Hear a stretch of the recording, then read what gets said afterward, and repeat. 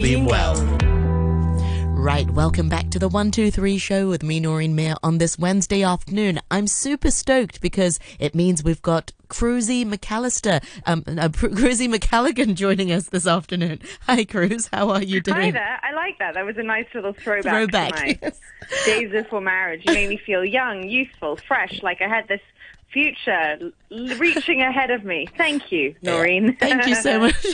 I was like, oh, Cruz, because that's how I met you. So yes, exactly. Yes, that name is engraved in my mind as well. So, Cruz, a great topic for today. You're going to be talking a little bit more about manicure. And as I look at my fingers, it's just something I haven't done in forever.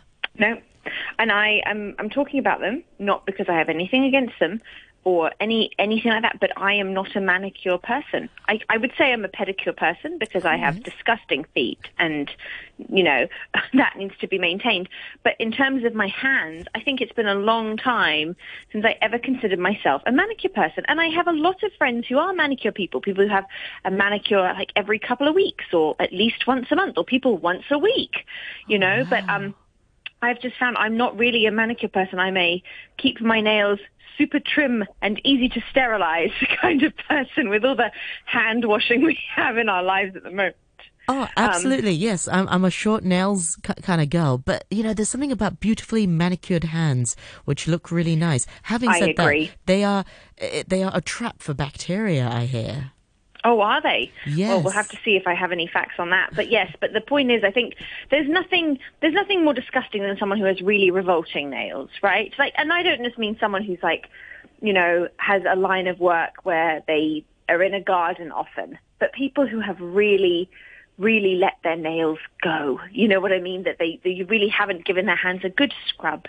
Like it does have a, you know, hands are something, you know, our hands are most of the time, obviously before the COVID, they were what we put out to shake with another person's hand. They were something that people had contact with fairly often. And actually it's been very interesting because I think that the manicure and the beauty industry during COVID has had quite a difficult time.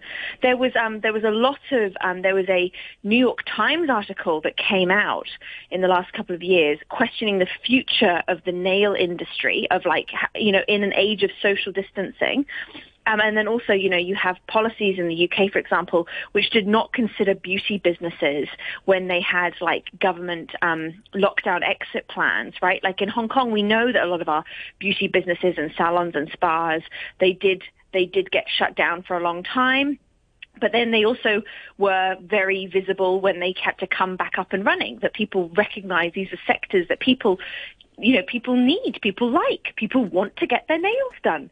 So there's there's quite an interesting thing around this idea of manicures, but I wanted to have a little bit of look back into this concept of manicure because it does feel like quite a luxurious thing, you know, like a treat. Right? Would you agree? Would you say that's how you would see a manicure? Definitely. I think back in the day, you'd only get a manicure if you had a special occasion to go to, like someone's wedding or your own wedding. Yes, I definitely got a nice manicure for my wedding. I will say that. It was lovely. Exactly. But or special occasions or, you know, before you have to go to somewhere. But I think nowadays, because there's so many nail shops around Hong Kong, it's a thing. Like they specialize in all sorts of different manicures. But it's also like a beauty shop as well. They do eyebrows, eyelashes and everything. So it's like a one-stop shop. So there's so many of them. It's so easy to get it as part of something else. Say you go to the hairdresser and you get a manicure on the side. So it's much more sort of readily available, I find, these days. Absolutely. And it goes back a long way. So this is what I found in my research.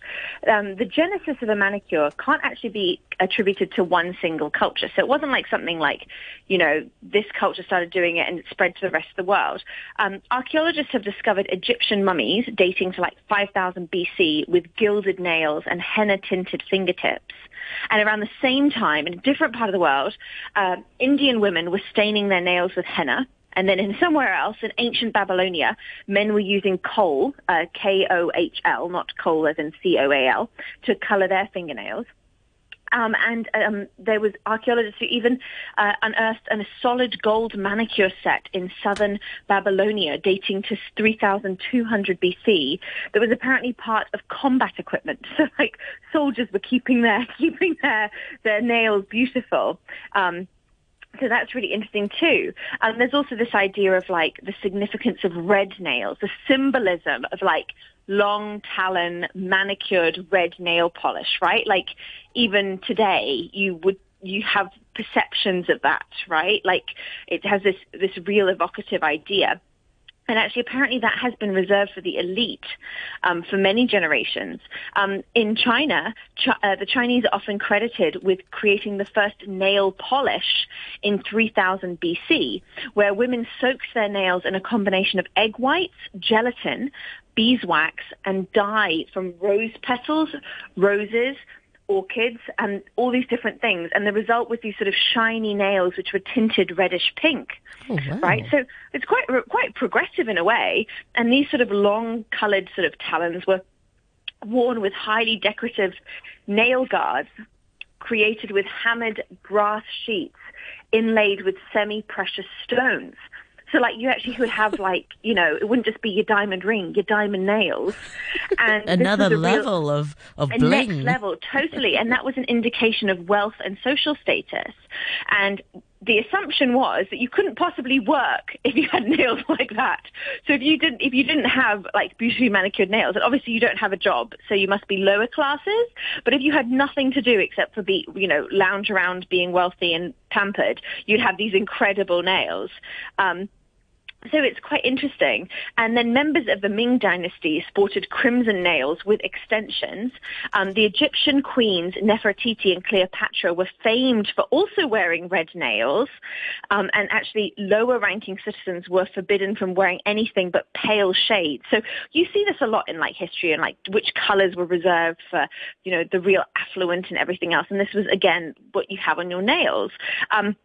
The exception is, of course, the classic French manicure. Now, this is interesting. Like, you know what a French manicure is? I mean, I have to double look it up to make sure I did know what it was. But you know, when you have the white bits, the white tips and the pink the white nails. Tips. Yeah. That's right. Now, that was actually created quite late in 1975 by an American man called Jeff Pink. So it's not French.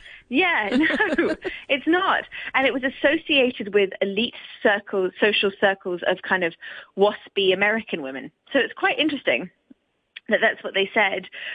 So yes, and then there was a specific makeup artist called Michelle Menard who can be credited with introducing glossy nail polish in the 1920s using car paint. Although this was only available to a limited few number of people. In 1932, Revlon launched what we now know as nail polish and continued this aspect of kind of manicure for the masses. And this popularity of nail color continued for decades. Even in times of economic instability, it was considered an affordable and justifiable luxury to have nail polish and paint your nails.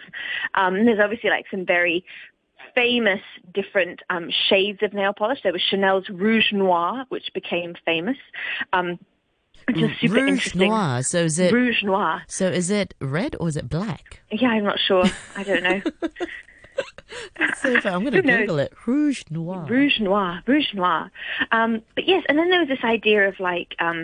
And of course, this was always the ritual of painting your nails by a professional was pretty much for the wealthy until you have the rise of the nail salon, right? Essentially the nail bar. And this is really interesting, you know, like all these different kinds of nail bars where you have this like commercial thing of people just coming in and creating that social aspect of having people all getting their nails done together. And this was an immediate hit with a super cool crowd of people. So yeah, and of course today when we look at like, nail sorry, art. Very quickly, Krish. Rouge Noir. Wow, that's a beautiful color. What color is it? It's like a dark red bean color. It's not bright at all. It's a color that usually people use in autumn time or before Christmas. It's the color that Angie Mann paints her nails before Christmas. Like, I think it should be called dark red bean. I think that's more dark red bean. That's more yes. mystical to me than Rouge Noir, actually, in this part of the world. Yeah. So it's like a dark dark, a red bean kind of. It's a very nice color indeed. Yes. Oh, wow. But it's really interesting, like the cultural thing of nails and how you perceive someone to have really elaborate fingernails. Have you got any friends, or have you ever had it yourself? Like, I haven't had that, like, proper nail art, with little three-dimensional and little tassels and twinky things and sparkly bits and, like, proper talons that are, like, art on your fingertips. I've had friends who've done it. It's quite remarkable. Yes, I have some friends who have albums on Facebook dedicated to nail art, and it's kind of a thing. It's their thing, and they always have, they're not mascara, they're not lipstick kind of people, they don't put makeup on, but nails are their thing, and so they have like a whole album dedicated to new designs that they've tried. It's kind of interesting, and I've seen on the internet before that people actually stick hair on their nails, and really? Yes, and curly hair or straight hair on their nails as part of their manicure. And the hair can be quite long. It can be about 4 to 5 inches. To some of them, I've seen up to 20 inches long, like actual little wigs, if you like. And it's kind of my gosh, it's weird. And I've seen people put crush instant noodles before, and then stick those things to create art. So it's more 3-dimensional. I think jewels were things that people put on, but nowadays people put different things like instant noodles on. Yep, I've seen that. My gosh. Well, it's come along in leaps and bounds, but there's definitely always been a bit of a stigma. And people who have had like quite elaborate nail art done from like a lot longer ago than it, like just recent history in the last few years, where you have like Kardashian type nails, right? There's always there's even some stigma, like Black women in the U.S. have repeatedly been stigmatized for their nail art. In 2016, Nicole Hannah-Jones, a New York writer, had the validity of her employment questioned by an esteemed white writer at a media conference.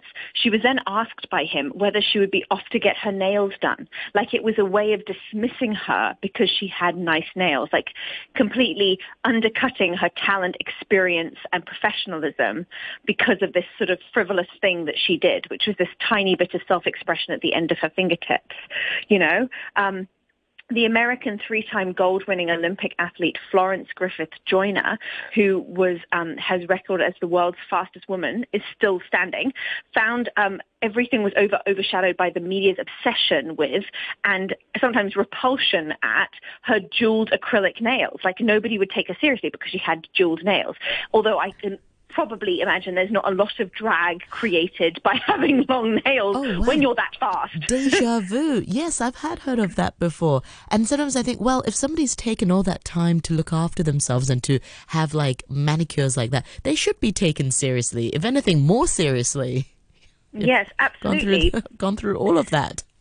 Yeah, so it's quite an interesting and a difficult thing.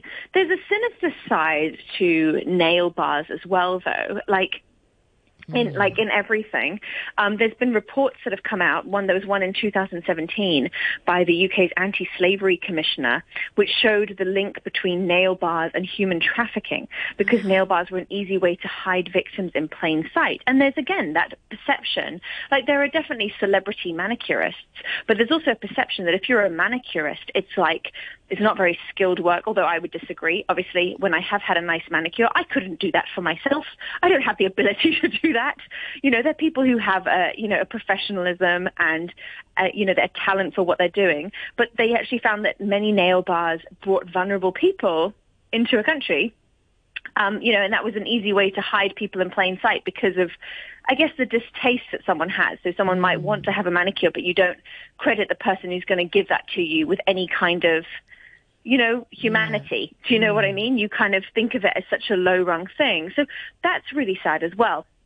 And then I think it's also that idea of as I mentioned, the scale of the pandemic really threatened the beauty industry. And I think that I was just reading a lot about this sort of thing, and you don't really think about it, I suppose, if you're not someone who is regularly in touch with a manicurist, that what options were available to them around the world for various lockdowns. There's no way to do a manicure on Zoom. So, it's quite interesting. But as I said, it's becoming this incredible like revival of like art and expression and people doing these things with their nails to kind of like have this sort of real sense of style. I did also look up some fingernail facts, Noz, because it was quite interesting. I was wondering because I found that maybe it's just because time's gone a bit slower with COVID that I find that I was cutting my nails more often than I usually did. But apparently fingernails grow faster in the summer than in the winter. Really? Did you know that? I didn't know. Is it because of a faster metabolism? I don't know. I can't think No of it. idea. I can definitely guarantee you my metabolism has slowed down over the summer. But not moving and just sweating.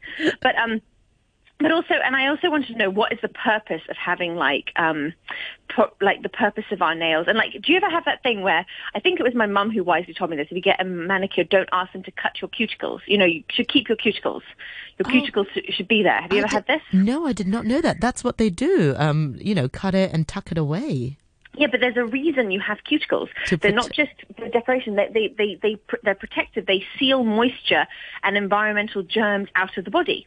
That's why it's very important not to pick at your cuticles, because that's actually, that's why it would be, it's a way of bacteria getting into your body. Oh no. Yeah, so you shouldn't really do that. Apparently, your middle fingernail grows faster than your other fingers, which I thought was interesting. Your thumbnail grows the slowest.